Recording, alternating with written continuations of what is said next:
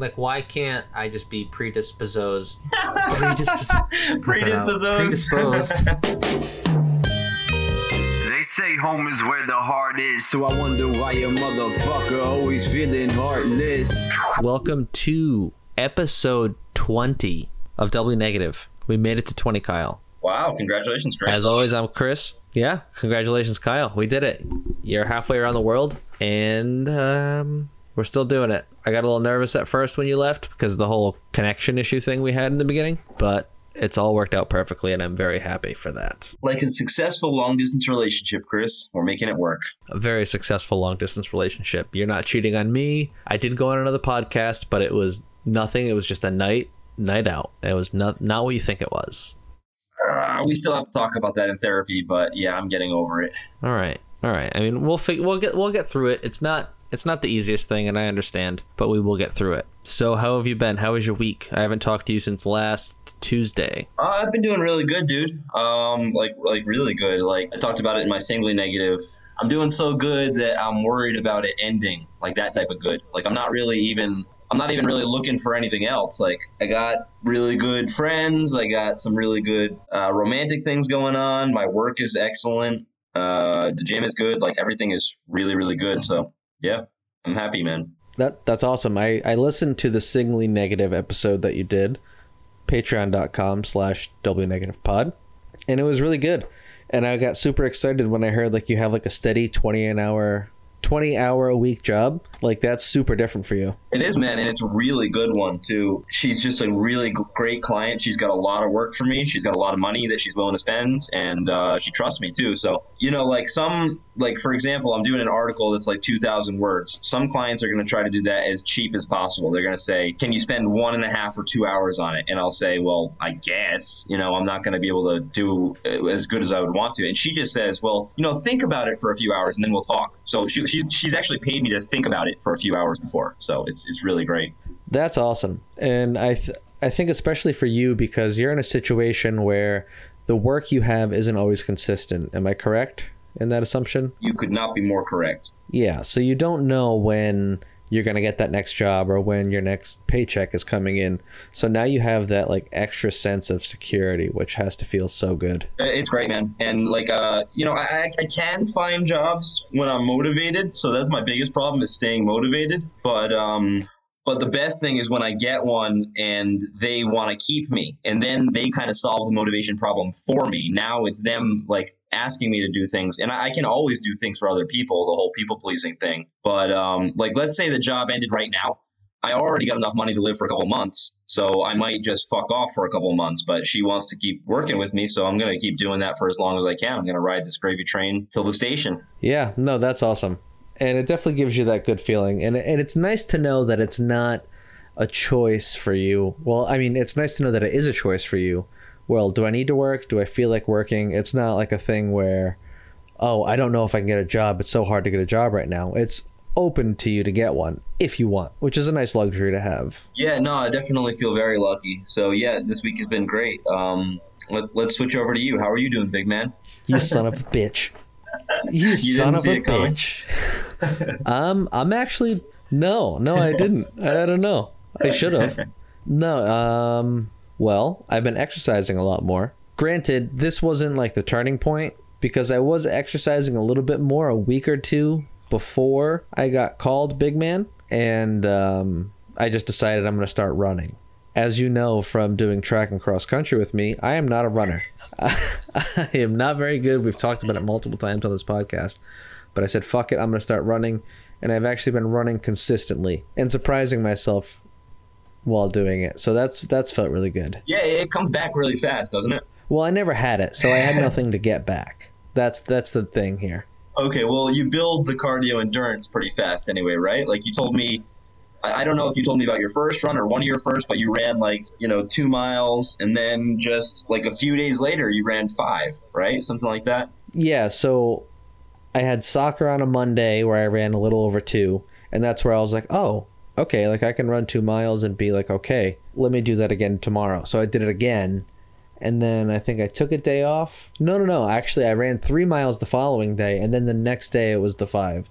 So it was like one of those things where I just found a comfortable area for me to go longer. Like I was relying on the Apple Watch a lot, like staying below a 170 for my heart rate, 170 beats per minute. And that kept me at a place where I could keep going. So I don't know if it was so much that my cardio built up or that I just learned how to pace myself better. Well, probably both, but either way, like, yeah, improvement in running, especially when you first start, is just great. So yeah, I was super happy with that. I think you're going to keep it going for a little while. Yeah, I'm gonna. I didn't run today or yesterday, but I'm going to tomorrow for sure. It's crazy though how that one comment that someone made absolutely changed my behavior and motivation for an entire week so far. Yeah, what do you think that is? Is it just got under your skin that much, or do you think that change was ready to happen anyway and that triggered it? Or, can you talk about that? Yeah, so I think it definitely was something that I was ready to change and that triggered it. But I also think sometimes we get these thoughts in our head like, oh, I think I'm chunky. And all the people around you that are close to you are telling you, no, you look good. Because they don't want to tell you that truth. And when someone from the outside says it, it kind of confirms it. So I don't think I was getting that absolute confirmation that I was in a spot where I didn't want to be until I heard someone that I didn't know say it. Man, this just reminds me of the same thing we were talking about, though, on the big man one. Like, it's funny that you call the absolute truth that you're chunky, because that is not the absolute truth. There is no absolute truth. It's all relative. So, like, there's a lot of people that would look at you and legitimately say he is not chunky, right? But your absolute truth is that you are. And I don't know, maybe it's healthy to get down to a lower body fat percentage, but it does still come back to that psychological problem that you have and that I share, that deep down we feel we're not good enough. And I think that is a big problem because it's never going to go away. And for example, you could get into like really sick shape, but let's say you were with a girl who dated somebody who was like an Instagram model or something like that. She could probably trigger you and just say, oh, well, this guy was even better shape. And then even though you're feeling like you're in good shape, you're still going to go back to that absolute truth of I'm not good enough. And it just seems like a persistent problem psychologically. Does that make sense? Do you see what I'm getting at? Oh yeah, 100%. I feel like I'm always in a competition with myself because no one judges me as hard as I judge myself. And no matter where I get, I'm always going to want to fix something. So it's just always me against me, as cliche as that sounds. It is cliche, but it's also the truth. I don't want to beat a dead horse because we've already talked about it a lot in the podcast, but I wonder if there's a new angle we can take about always striving to improve, but kind of accepting ourselves, or that's pretty cliche too. I don't know. No, I know what you're saying. Like, trying to improve yourself. I mean, fuck, where was I going with this? You know what the problem is, Kyle? I'm sitting back, I'm reclined, I took the microphone out of the mic stand, and I'm just relaxed Chris tonight. Yeah, maybe a little bit of the green stuff, if I'm not mistaken. Yeah. Yep. So maybe that's why I lost my train of thought so quickly there. Jake, you can cut this out, leave it in, whatever you decide. But can you repeat your last sentence, please? The new angle on... No, I'm just saying, like, we've kind of already covered a lot of not feeling good enough and doing our best, competing with ourselves. But is there any new angle here, or I don't know, about accepting ourselves? I think personally, one of the only angles is just being satisfied with your accomplishments and not worrying about too much what you haven't accomplished yet. Because those things you want to strive for and you want to achieve, you haven't achieved them yet. And if you're serious about achieving them, you're still working towards doing that. So don't be too hard on yourself for not doing that yet, because not everyone's on the same timeline. Have you ever thought about or dealt with self-sabotage at all? I've definitely thought about it. I've seen people close to me do that, but I don't know if I can for sure say I have self-sabotaged. Well, it's something I've been thinking about, especially since I've been doing really good lately. And I just think back to all the other times that I was doing really good, and I kind of wonder what happened. Why did I fall off? Because let's say I rode that wave of self-improvement back in 2017. Like, if I just had a steady, solid effort for those 3 years, who knows where I'd be? And I don't even know if that's possible. I'm not trying to get down on myself. I'm just trying to come at it from the angle of, why did I stop? And I talked about that a little bit in my Singly Negative. Like it could be as simple as mental illness. It could be just bipolar or something. But I also wonder if it's something like reverting to the absolute truth. Like I'm more comfortable not being good enough. So when I start to feel too good, something in me triggers and says, no, go back. You're not supposed to be here. Go back to who you were before. And I'm not sure if that's actually what's going on, but you do hear the term self-sabotage in psychology, Pop Psych 101, and self-help and stuff. And I'm just wondering, you know, like, because when we started this podcast, you were also doing very good. You were on a diet and you were exercising and you were losing weight. And now here we are a few months later, kind of back in the same place. So why does that happen? What is that? I don't know. Sometimes I think I'm just streaky. Like, if I don't think about it too deeply, I'm like, okay, I'm just streaky with caring about diet and exercising. And then I fall off because I get lazy or I get comfortable. I kind of want to circle back to something you said in the beginning of the episode where you said you're super happy now, but like you're constantly thinking about when is it going to end? Something bad is going to happen and my good mood's going to be ruined. That's definitely a form of self-sabotage, just even having those thoughts when you're on such an extreme high like you are. So, I mean, what can you do to get that thought out of your head? You know, because I'm sure a lot of people have that same thing that you do where you're like, oh, like I'm super happy right now, but like this can't last forever. And you're kind of preparing for the worst, but it doesn't make the worst easier to deal with when it gets there. So, what can you do to get those negative thoughts out of your head? Because maybe that attributes to bringing people down to where they feel less than they did when they were in that extreme high. Well, my first thought would just be living in the present moment more, appreciating it instead of always analyzing it and overthinking. So things like meditation, appreciating the present moment.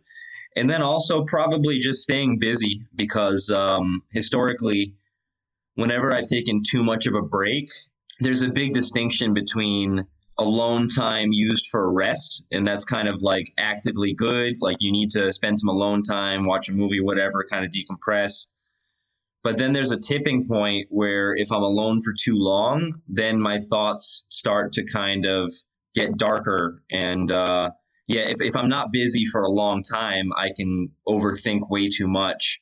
And maybe that's a little bit of what's going on too. So maybe just staying busy. And that has been also historically very difficult for me because I don't really like to stay busy. But it's also been part of why I'm doing so good right now.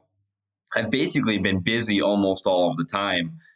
If I'm not working, I'm at the gym or I'm with friends or something. So I haven't really had too much time to overthink. So maybe that's a big part of it, maybe staying busy. So you say you don't like being busy, but most of the time when you're busy, you're happy. So do you not like being busy, or it kind of sounds like you like being busy, Kyle? Yeah, that's a good observation. It feels like the same kind of thing. Like when I say I don't like being busy, I guess I mean that in the same way as like I don't like going to the gym. Like it's not comfortable for me. Like, because you have the comfortable Kyle and the growth Kyle. The comfortable Kyle doesn't like being busy. He doesn't like going to the gym. He doesn't like eating healthy food. But those are all the things that actually make him happy. So that is a fucked up thing, isn't it? Like the things that I identify with liking are not the things that really help me, while the things that actually make me happy are kind of the things I have to unnaturally force myself to do in a way. Yeah, it's fucked up that it works that way. Like, why can't I just be predisposed? Predisposed.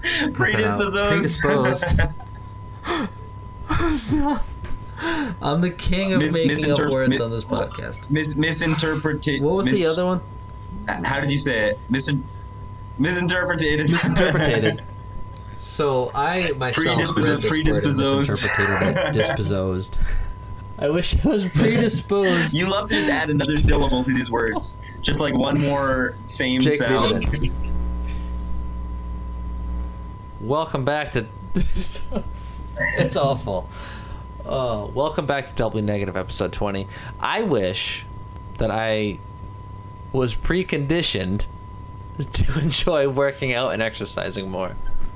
Yeah, man, it reminds me of another thing they say. Like, I'm sure you've seen like they say it takes like 30 days or 60 days or 90 days to build a habit. And that's true in a way. Like, now that I've been really consistent in the gym for at least a couple months, like, it's really easy for me to get to the gym. But I feel like the habit is still separate from my core nature almost. And I still feel like maybe in the same way, like your absolute truth is that you're chunky. Like, my core nature still doesn't want to go to the gym. So it's way easier to break the habit of going to the gym and then revert to just not going to the gym than it is to keep that habit going. I guess it's just always easier to do nothing than it is to do something. It's so much goddamn easier. And depression plays a big part of that too. Of course. Like, we could have a couple days where we're feeling down in the dumps, and that takes us out of going to the gym. And like you said, it's very easy to break that habit and revert to doing nothing. You get comfortable doing nothing for those couple days. Next thing you know, those couple days turn into a couple weeks, and it's just a downward spiral. I almost feel like the entire self-help industry is built on a lie. Because I talk about my bipolar nature, but I think it's a lot more widespread than people think. And I think a lot of people that wouldn't even consider themselves as having it still have a little bit of it. Because I've talked about this before, maybe on Singly Negative, but you see people do what we do all the time, where we improve and we start feeling good, and then we talk about it. And then a couple months later, we kind of fall off. We lose our energy or something like that. And then we fuck around for a few months until we get it again. And then, whatever it is causes us to do good again. And I feel like that's almost like the natural way that most people are. Maybe I'm projecting, but it seems like self-help is kind of built to where people are always looking for the next thing to get them on that kick. And it's only a catalyst, like all these different ideas and different methods and stuff. It's just a catalyst that gets you on that right track again. And then you say, oh, it's because of John Davidson or whoever the fuck it was.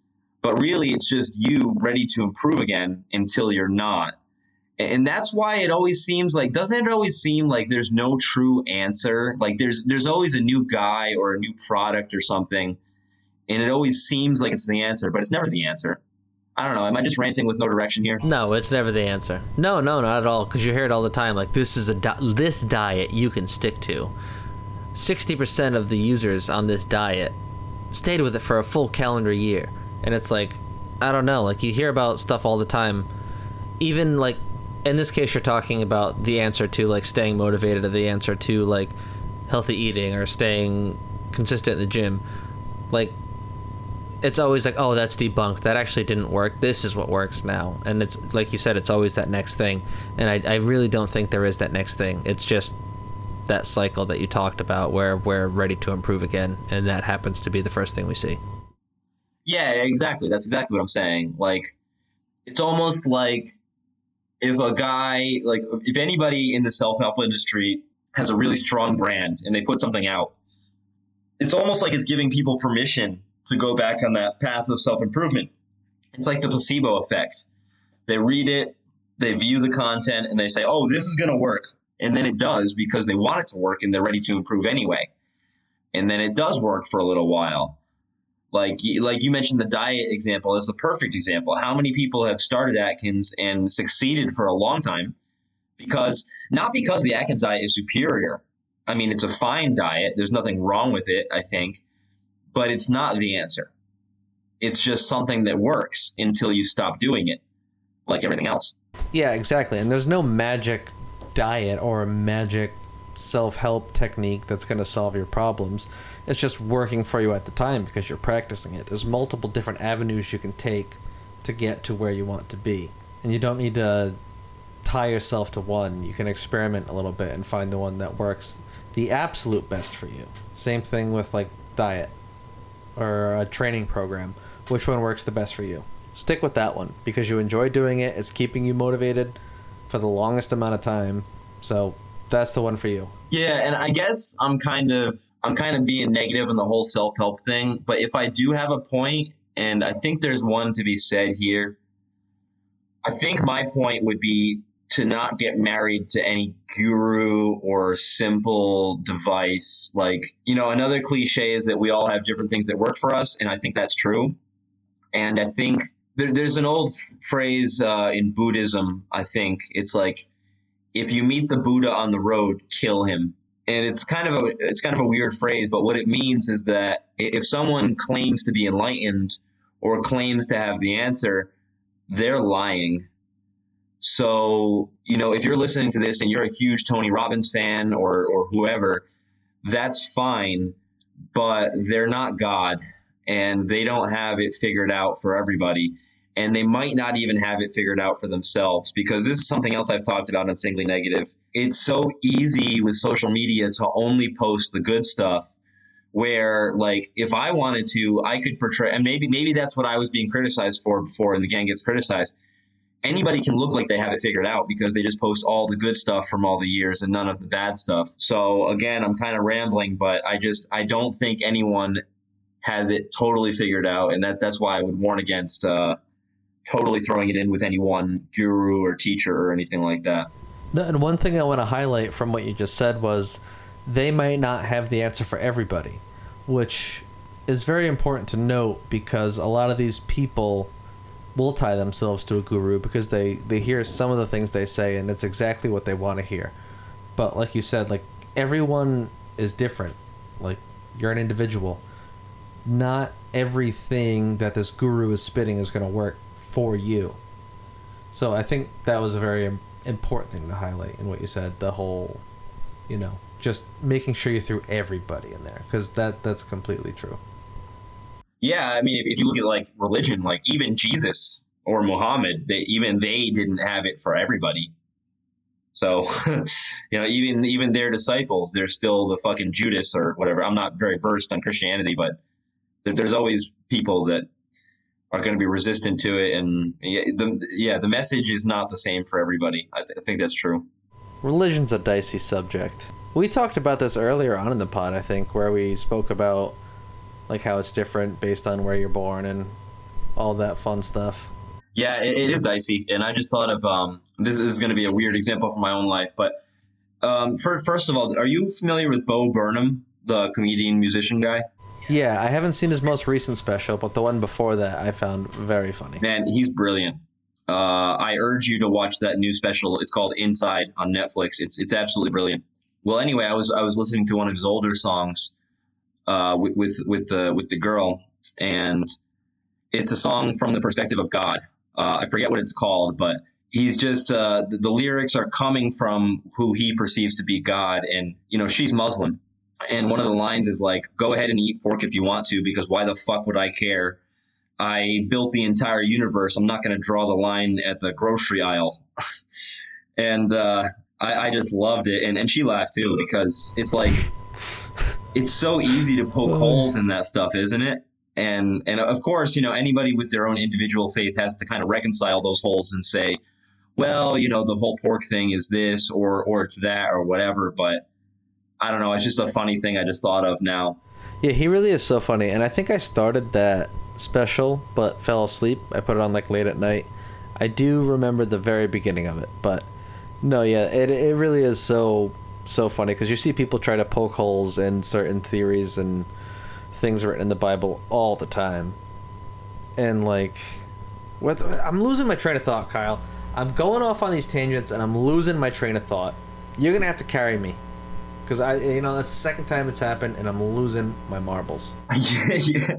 You're senile, dude. It's over. I am. I'm Chrissy Bidens.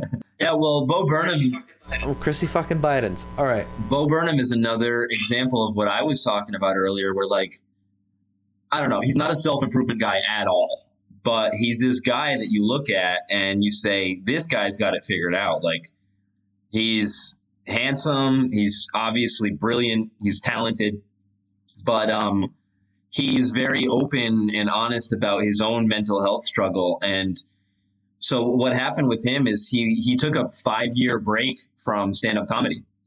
He was getting severe panic attacks on stage, so he took a break. He quit. And in the new special, Inside, he talks about how he quit to get his mental health better. And he said it worked. He started doing better. He doesn't explain how. He doesn't say what methods he was using, but it doesn't really matter. He was just doing better. And then something happened. He also doesn't explain that, but his mental health during the filming of Inside, whether it's an act or not, you could say he's just kind of acting, but I don't think it's an act. I think he clearly experiences ups and downs in mental health. And he's a guy where you listen to his lyrics and you can see that he's extremely bright.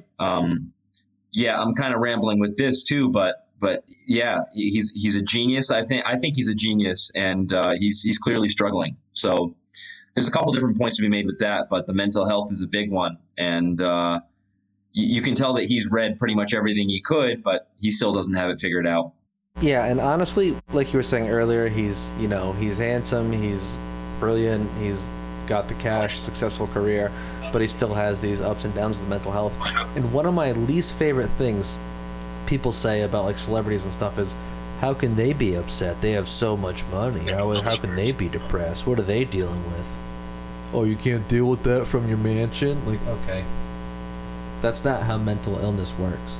No, exactly. And I'm glad you said that, because actually after I watched the special, I was Googling, Bo Burnham, mental health, how's he doing and all that. And there was this Reddit thread that was really criticizing his special and saying that he was pandering to people that are depressed. And they said, I think he's acting. How could he be that depressed? He's rich and handsome and all that, exactly what you're saying. And they were basically saying that they didn't believe he was mentally ill, that he was making it up.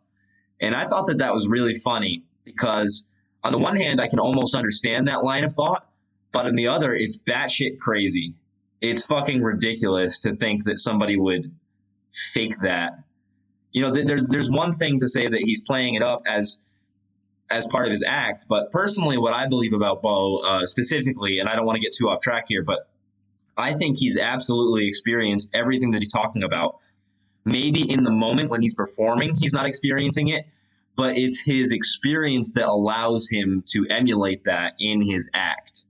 So to say that he's never felt it, I think is completely wrong. Yeah, exactly. And especially in his case where he's portraying something, how could he portray it accurately if he's never actually felt that way? You know what I mean? That's why all the best actors in Hollywood are method actors, because they live that and can portray it the most accurately when the time comes. That's exactly right. Yeah, and that's also why I don't know if we've talked about this before, but there's a lot of evidence that backs up that all of the best artists have dealt with some mental illness issues. Like painters, musicians, writers, they've all felt some pretty fucked up things, and the logic behind that is the same as the method acting thing. You can only portray that, you can only express it, you can only paint it or play it if you felt it. So people that have felt a wide range of emotions might be better able to create great art. Yeah, I agree with that completely. And it's funny because I had a friend, I hung out with a lot of kids back in the day that were in bands, and one of these kids had broken up with his girlfriend at the time, and someone else in the band said, hey, go write a song. Because he knew like that's when he was going to produce the best lyrics for a song. I feel like especially after a breakup, you're way more like vulnerable and like you have more emotions to talk about, obviously. So I think that definitely does help with, music writing, artistic, all that stuff. Yeah, that's a great point you made, because there's the larger point about the spectrum of emotions and thoughts, but then there's also the great, really specific example of the breakups. And we do see that time and time again in music, especially, where something really difficult will happen to an artist, and that's when they produce their greatest work. So yeah, I do think, we might not think about that, especially in terms of like painting or music sometimes. It's another cliche, and I think it's also true that you have to experience things in order to create things. So. And actually, this brings up another point that I remember hearing some comedian. I don't remember who was talking about it, but they were actually kind of expressing something similar to what I was getting at. Like, my life is too happy. I'm too content. I can't actually create. I think it was a comedian. He was saying, I'm too happy, I'm too content, I can't be funny. Isn't that a fucked up idea? Yeah, no, for sure, because it's like, I feel like I come up with my best stuff when I'm upset. And maybe that's why sometimes I like to get myself upset intentionally. Do you ever do that? That's a form of self-sabotage right there. So I guess I was lying earlier. Go on a little bit more about that. I don't know, like there are times where like even I'll prepare myself to get angry at a situation and get angry thinking about the possibilities of that situation, assuming that this is going to happen. And in reality, it'll never happen. I'm just purposely working myself up. Because I feel like sometimes I like to feel pissed off. And I think that's a fucked up thing for me to feel. Yeah, definitely. I think we did talk about that in the context of the gym, maybe. Or maybe I talked about, I think I remember you saying this, and then I said sometimes I'll do that to myself in the gym to try to push myself harder. I'll remember something that makes me pissed off. Yeah, see, like I can't do that. But I'll like find myself thinking about like an upcoming interaction with someone where I have something specific to bring up. And in my head, I'm painting this picture that they're going to be combative with what I suggest, and I'm preparing comebacks in my head for when they become combative. And like 9 times out of 10, that doesn't happen. None of the stuff I played out in my head or got angry thinking about prior to the interaction actually happens. Yeah, dude, you know what? Now that you're saying this, I just remembered yesterday I was doing this in the shower. I played in this poker tournament in March in Texas, and this son of a bitch, this fucking asshole, basically I went all in. We were all short stacked, but I went all in with a decent hand, something like ace 10 or something, and he called me with like jack 5, and he sucked out on me. He got lucky. He won. You know, it's not a huge hand. It was a pre-flop thing. Whatever, no big deal. And then he had the gall to talk, and he said, yeah, I knew you were doing that. Yeah, that's why I called, blah, blah, blah. And in the moment, I didn't say anything. But now, 4 months later, I'm in the shower and I'm thinking about him. And I was thinking about what I wish I would have said. And I was even rehearsing it. I was like, man, why are you acting like you're the one that got unlucky? Like, I was even thinking about that type of shit to say. And I noticed myself doing it, but I would go back into it. And it was almost like an itch that I knew I shouldn't scratch, but I was like getting pleasure out of scratching it. And I was saying to myself, like, okay, I'm just going to go through it one more time in my head. You know, it is a really weird mental space to be in. So we can kind of tie this back into how we feel like we're never good enough when we're dieting and stuff, like where we're feeling chunky, we're not good enough. It's because we paint this picture in our head, right? So we paint this picture of what we think we should look like. Yep. Right? And if we're not there, we're not going to be happy, right? So you have these situations and you deal with it the way you deal with it. But afterwards, you have this image of yourself where you would have dealt with it this way and you would have been the fucking cool guy at the end of the day. Right, yeah. And I do that all the fucking time. Yeah. Man, I'm having all these Pop Psych 101 ideas now, but it's like maybe it goes back to childhood again, and there was some crucial moment where we didn't get the acceptance we wanted. And we thought that if we had been perfect in that moment, we would have gotten that acceptance. So that's why we ruminate on it now, and we hope that if the same situation were to happen again, we could do it perfectly, something like that. And I think a good skill to learn is to not live in the past. Like when we speak about meditating a lot and living in the present moment and letting go of those things in the past, we, guys like me and you, we hold on to those things in the past and we try to perfect what we did wrong in that moment. And I don't think that's a very healthy thing. Absolutely, man. I'm just remembering something else about my childhood now. I remember when I was in elementary school, I used to remember everything everyone said to this like kind of creepy degree where I would bring up things. I would say, yeah, you said this 2 months ago. And people would be like, why do you remember that? And the truth was that, so, you know, like I talked about in the past, I always felt like I wasn't accepted, that I was the fat kid, blah, blah, blah. So I would have these interactions during the school hours. And then at home, every night before I slept, I would actually mentally go over every conversation I had, and I would kind of remember it and think about what I could have said or blah, blah, blah. And that act of going back over those conversations kind of like burned them into my memory. And that's why I remembered everything, is because every night I would go through every conversation I had that day. It's a really kind of strange thing that I used to do. I don't do it anymore, but yeah. Weird. I think that's because you had such low self-esteem at that age too, because I think you were kind of studying yourself and these interactions you were having and trying to figure out how you can improve going forward. Does that sound right? Definitely.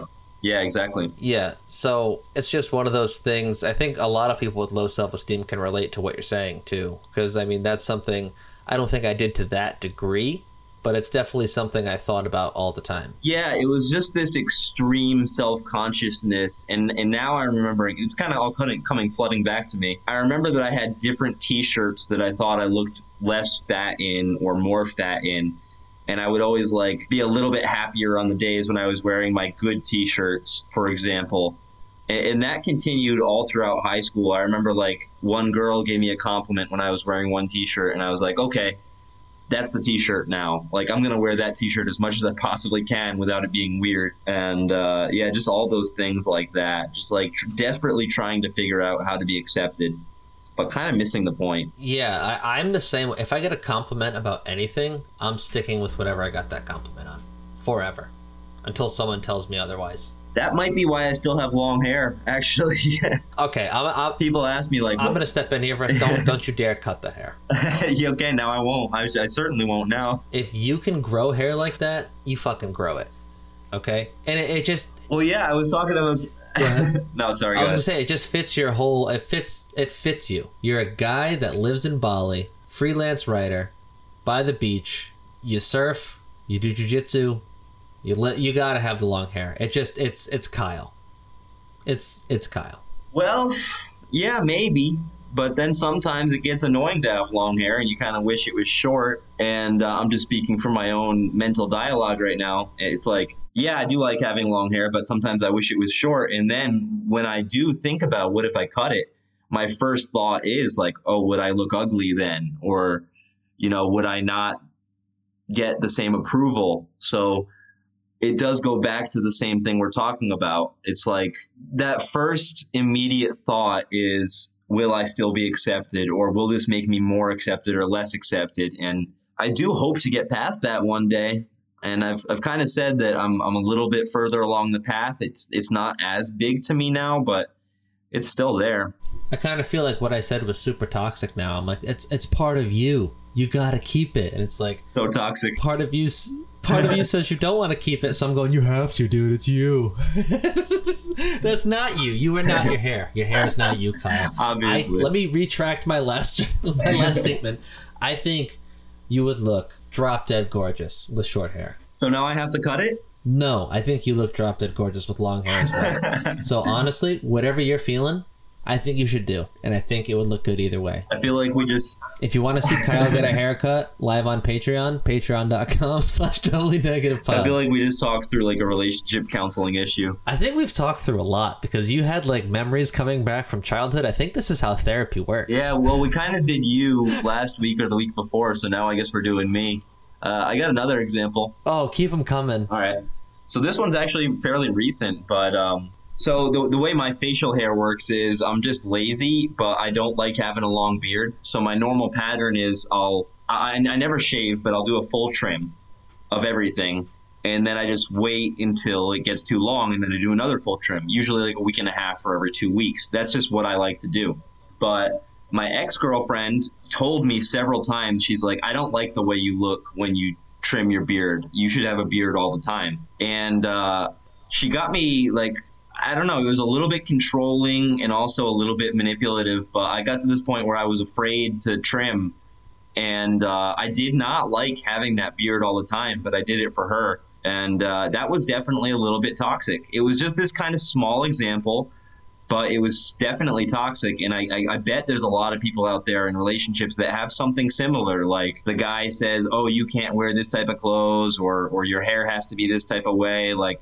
Yeah, I've been through that a little bit too. One of the biggest things for me in relationships, like you see it happen a lot, where the other person's like, oh, I need to fix this, I need to fix that, you need to fix this, you need to fix that. You shouldn't be working on like changing that person that you're with. You should be learning to grow and adapt to their lifestyle without sacrificing any of yours as well. I think it happens way too often in relationships where people are trying to change their significant other to be their perfect man, when it's like it's not healthy. You're not going to get your perfect man or woman, you know? So learn to adapt and grow with those things that may not be ideal for you, but they're checking a lot of other boxes. I'm kind of going off the rails a bit here, but do you see what I'm saying as far as... No, absolutely. Yeah. And that is, if you do have a big issue, then that's your problem. Because if it's something the person is working on and they should change, then sure, fine. But in life, any dissatisfaction you have is coming from you. So if you have this idea that I would be happy if my partner did this or changed this, that's your problem. You got to examine that. Yeah, and it happens way too often. And I think that's something that needs to be addressed early on in relationships, so you don't have to deal with the heartbreak down the road. Yeah. You don't want to be... I got another example now I just thought of. Keep them coming, Kyle. This is what I'm here for. I'm actually sitting forward now. All right, so... I was reclined before. I'm sitting forward now. So what you did with my hair, you know, it was kind of a comedy thing, but it was also an example of, like, I think that was really a beautiful thing to say. I think that's kind of how it should be said. You finally arrived at, I think you're good both ways. Whatever you want to do is right. And I think that's essentially what is said in healthy relationships. And so I'm in Bali. I know it's not interesting, but I'm driving a bike a lot of the time. And if I've got a significant other, you know, I'm driving and she's on the back of the bike typically. So where do their hands go? Sometimes they go to your stomach. And I don't know about you, but I don't like that. I do not like when someone touches my stomach. Do you have that same insecurity? I won't let my wife touch my stomach. Exactly. Yeah, it's just something that as former fat kids we don't like. And this new one I'm with now, she touched my stomach like that, and I moved her hands away. And she's like, "Why?" And I said, "I just don't like it." And she just said the perfect thing. She's like, "Hey, I think you're great the way you are. You don't have to worry." And I kind of said, "Well, I really appreciate that. I just don't like that so much." And over the next couple weeks, she did this very interesting thing where it was kind of brilliant.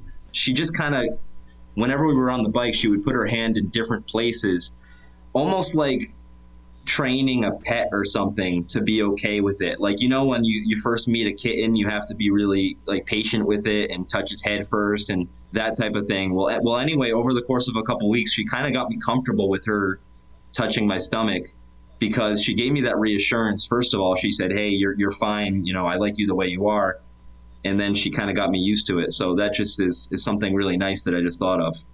Yeah, and the fact that she was putting in the effort to make you more comfortable, that's, you know, that's a green flag. Last episode is red flags. Was that last episode or 2 episodes ago? That was 2 episodes ago. That's a green flag. Yeah, it is. Yeah. And yeah, she's really great in those specific circumstances, in other ways too, but like, you know, she knows that I'm trying to lose fat and, you know, whatever, improve my body. And she says, "Well, that's great, but I like you the way you are," you know, then, and that's really great, because I've also had, this is actually a sneaky example of something that ended up being toxic. But last year I dated someone who gave me a lot of praise when I had lost a lot of weight. She said, "You look great now. You look so much better now than you did before." Oh. And in the moment, I took that as really nice. I was like, wow, she's giving me a lot of praise. But then it kind of built this back door in my mental processes to where I found that I did end up gaining some weight back, and then I was afraid of how she perceived me. So it started out as a positive thing, but it ended up becoming a negative thing because it was conditional. It was, "You look great now, you didn't then." Whereas a much healthier thing is just to accept your partner regardless, because you kind of have to if you want a healthy relationship. Yeah, and like the human psyche is so difficult to navigate. Like, you know that the person in this previous relationship wasn't trying to like put you down in any way, shape, or form, and they were super happy for you and offering you words that they thought were motivational. Mm-hmm. Mm-hmm. but not realizing how they could affect you in the long run. Because I've been in that same exact situation. Like, I mean, we were both chunky at one point, so obviously when we first got skinny, we received a lot of compliments we weren't receiving before. And when, you know, those compliments start to fade a little bit even.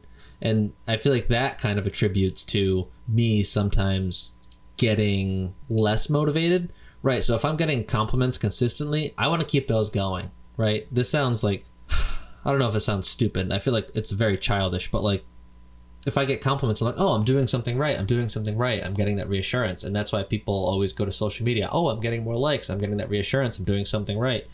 Everyone wants that pat on the head. And I feel that same way, like with myself and dieting and my body composition. When I'm getting those compliments, I want to keep going. But when they start fading a little bit, that's when I start losing my motivation because I don't feel like I'm doing it right. I feel like that, I don't know, maybe I'm crazy. No, I think that's a really profound point, dude. I think that's really very insightful.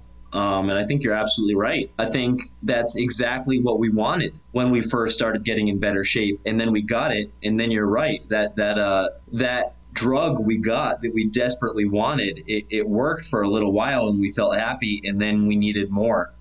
And you could go one of two ways with that. You could either keep going and keep getting in better shape, for example, to try to get more of those compliments. Or you might just need some good feeling and you could go backwards and just slip into like bad food if that's what you're addicted to. But I think that point you made of that high wearing off when the compliments wear off, I think that's really interesting. Yeah, because especially when you first lose the weight, you're going to get a lot more compliments and naturally those are going to fade away. So when those fade away, you kind of feel like, okay, I made it there. I did it. I got what I was going to do. And you think you just have it because you got it. And that's when you start to just go back down until you don't have it anymore and you have to regain what you had. And that's part of the cycle I'm constantly in where it's like, oh, wow, you lose a little weight. And it's like, yeah, I did lose a little weight. And then I find myself going, all right, I lost a little weight. I can afford a bad weekend. Yeah. And it just kind of reinforces the idea that it's never over. You're never going to reach that stage where you're totally content, because even if you did, then the compliments stop. That's where you are now. And there's no more validation to be had. So what do you do then? And that reminds me of the whole celebrity thing. Those are people that we view as having completed life. Like they did it. They have the money, they have the fame, but they're just like fat kids that got skinny. They got the validation, and now what do they do next? You're just there in your big house, and what do you do next? I guess you have to keep creating to keep getting that validation. And also to bring it back to Bo Burnham, he had another song called Art is Dead, I think, where he says that you should not admire artists because they're like that loud kid at the birthday party that won't stop screaming. Like they're addicted to attention. That's why he does what he does. He releases a special and he gets all this attention and he feels great. But then a year later it's gone and now he needs to create another special to get that attention again. So I think this is a huge thing that a lot of people deal with. And the answer is not so clear. Yeah. And I mean, I can even tie that to us starting this podcast. Yeah, you certainly could. The first episode we released, I got a lot of messages from people I hadn't talked to in forever, and I was like, oh my God, like, they liked it. They really liked it. Like, I'm accepted, And it just feels good getting that validation. So I think the big message in this episode is when your friends, your family, your loved ones, they make these accomplishments, be sure to compliment them in a constructive way that's not going to damage them for the rest of their life in the future. Yeah. Because the you look good now, don't highlight the now. Just say you look good. Because, like Kyle said, guys like me and him, we deal with this later on. We go, oh, I looked good then, implying that we don't look good now. Exactly. And it fucking murders us. Yeah. Unconditional acceptance that might be the best thing you can give somebody. And the truth is that is what I feel for the people that I really care about. You included. you know, if you were to, you know, you're doing all these things that are good for yourself now, but if you were to stop, let's say you gained 40 pounds and you stopped the podcast and you felt like a complete piece of shit, that doesn't change who you are. And I want you to know that I would still accept you and love you, Chris, no matter what happens. And it makes me really happy you said that, because I was going to say that about your hair earlier. If you were to show up with short hair, I would still say, look at that handsome son of a bitch. That's Kyle. Yeah. Yeah. And that's why I felt really bad about what I said before, because I was like, no, the long hair is you, because it's not you. You're not your long hair. You are you. So it's the unconditional acceptance. I'm going to make your job easy this week, Jake. Well, easier. That's the name of this episode, Unconditional Acceptance. Yeah, that's beautiful. Yeah, and that's what makes you so self-aware and empathetic, Chris, is like, you know, that's just a tiny thing, but you really identified it, and yeah, I appreciate that. Yeah. And I'm glad I caught it, because I would have like heard it back later and I would have been like, fuck, what was I doing, man? Yeah. I shouldn't have said that. You could have beat yourself up over it. And I find myself doing that a lot. Yeah, like honestly, like there was a joke I made. This is going back to last weekend with like the in-laws. Michelle's cousins had came down, and I had like made a joke, and it was kind of at Michelle's expense, and it bothered me for like 4 days. I was like, I hope she didn't think I was doing that maliciously.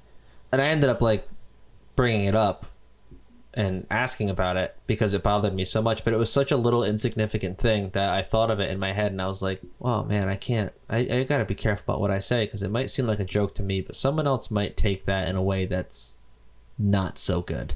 And in this specific instance, what did she say? What was it? Did it register for her or not? Yeah, it wasn't a big deal. It was just like, oh yeah, no, it's no big deal. I mean, it was kind of rude, but I knew you were joking. Yeah, well, it's interesting, like, that you bring this up, because I had a situation with the same girl where I made a joke last week, and it was totally innocent in my mind. I meant nothing by it, but she brought it up yesterday, and she said, hey, that really, that got to me.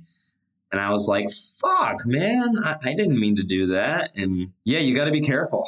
You got to be careful. It's like, you don't want to not joke, because joking is one of the great joys in life, but you don't want to hurt anyone's feelings either. So I guess you just have to stay self-aware, like you did in this podcast, like you did with your wife. And yeah, I guess you got to take the risk and make the joke, but also be careful sometimes. I don't know. That's another paradox. Yeah, it's tough, because me and you are of the mind of it's just jokes. Like, don't worry, it's just jokes. Because there's a lot of people out there like, oh, he shouldn't have said that.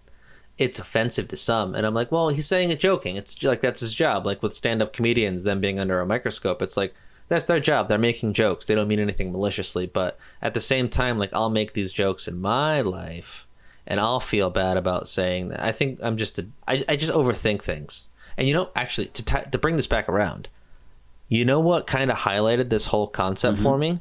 The TV show Love Island, the UK edition. I love me some trash TV. We've talked about it before. I need to get Kyle, we need to get you a cable subscription so we can have a segment about the weekly episodes of The Bachelorette, because I think that would be a segment. Well, we got to pick one. Are we talking about Love Island or Bachelorette right now? Well, I think Bachelorette is the most like mainstream one, and it's the one I watch, up to date as they're released. So I think that's the one we should talk about in the show. But the one that highlighted this issue for me was Love Island. Okay, so I'm watching, and this guy Mike makes a joke. Forgot her name, but it was kind of patronizing. And he did it innocently, but she got offended. And as you know, in these like dating shows, it's like kind of a new relationship, so they don't really have a full grasp on like what each other are feeling.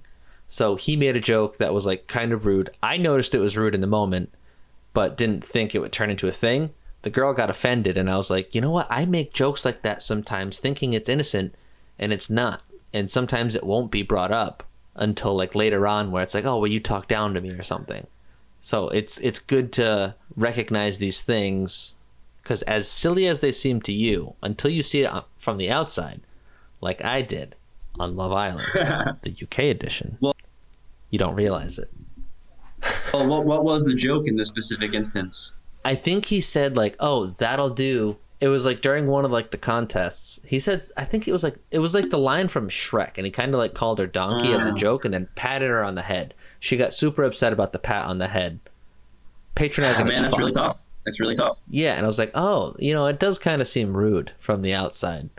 Because even if like it's something that like you two can do in private, if you do that in public, the worry is that the people on the outside that don't understand your dynamic will see that as rude, and that's what I don't grasp.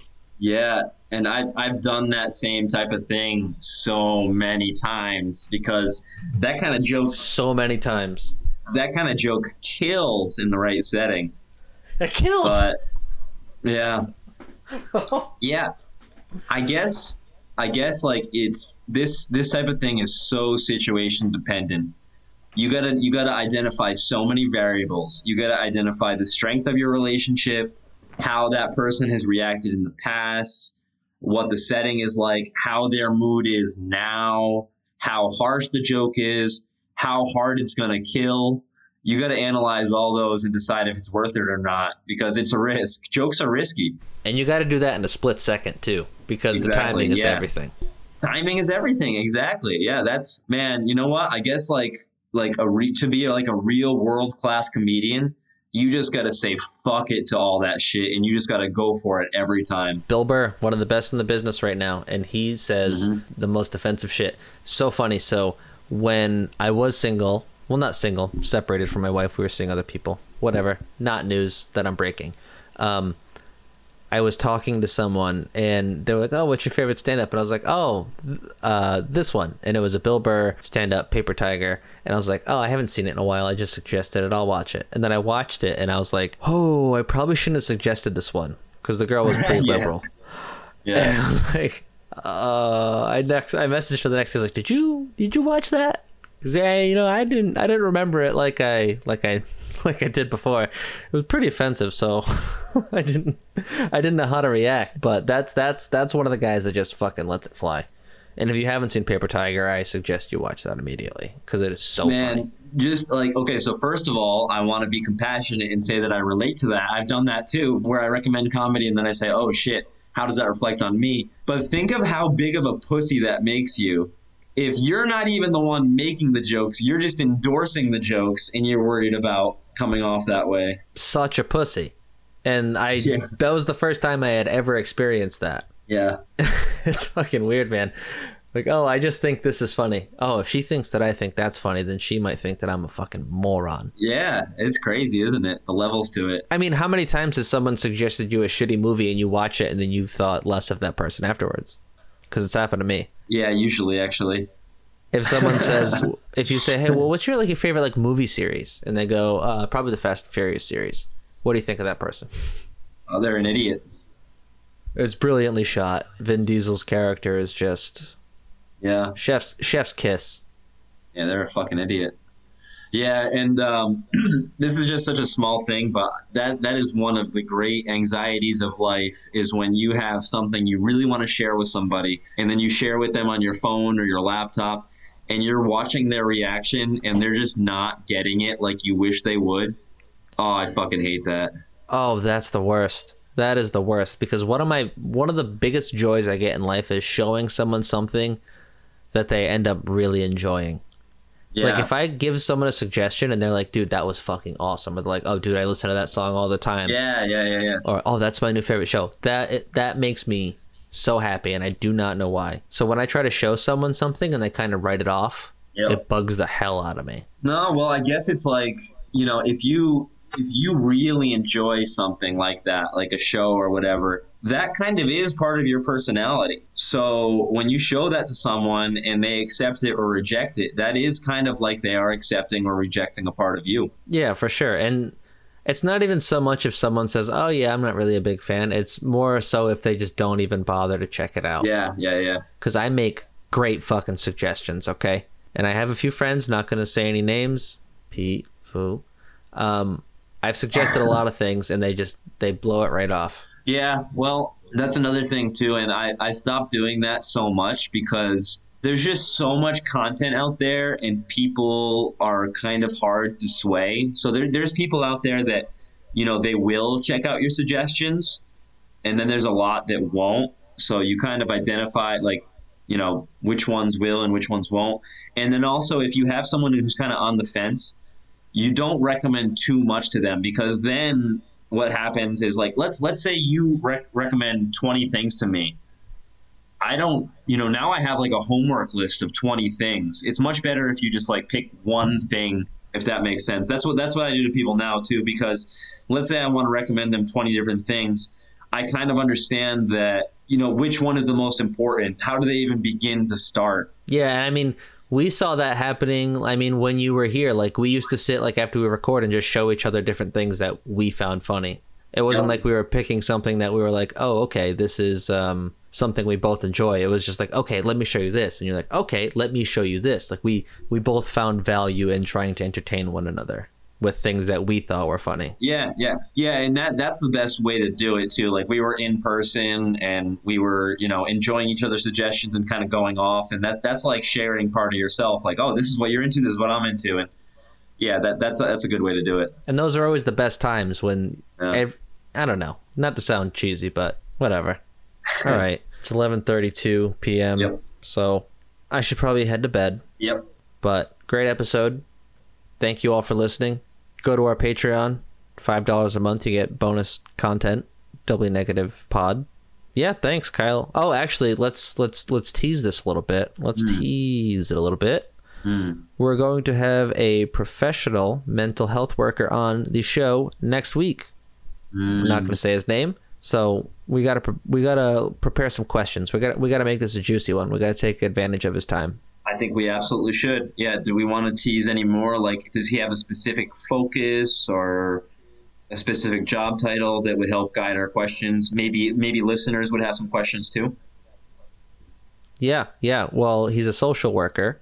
I don't know too much more about that. I know he recently left his job and he's actually going to work for BetterHelp.com.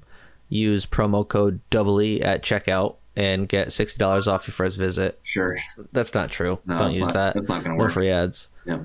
It's going to happen though. We'll get ads eventually. But yeah, now he's working for BetterHelp. So I don't want to reveal too much about what you talk on Singly Negative, but would you be open to talking about that with him on a recorded pod? I know that's a lot to ask. I'm not expecting it of you. No, it's not. I can do that. It's just an idea that I had, and I thought maybe if it's something you wanted to work through, maybe this could be an opportunity for you to get more information yourself and maybe push you to go to that extra step and get that help regularly. If you're comfortable with it, I think that would be really interesting. No, I'm totally comfortable with it. That's a great idea. Yeah, and we can even, circle back to episode 1 with a little throwback and talk about like the diagnosing depression and get his thoughts on that. So that's going to be an awesome episode. We should actually cut all of this and make it a little teaser.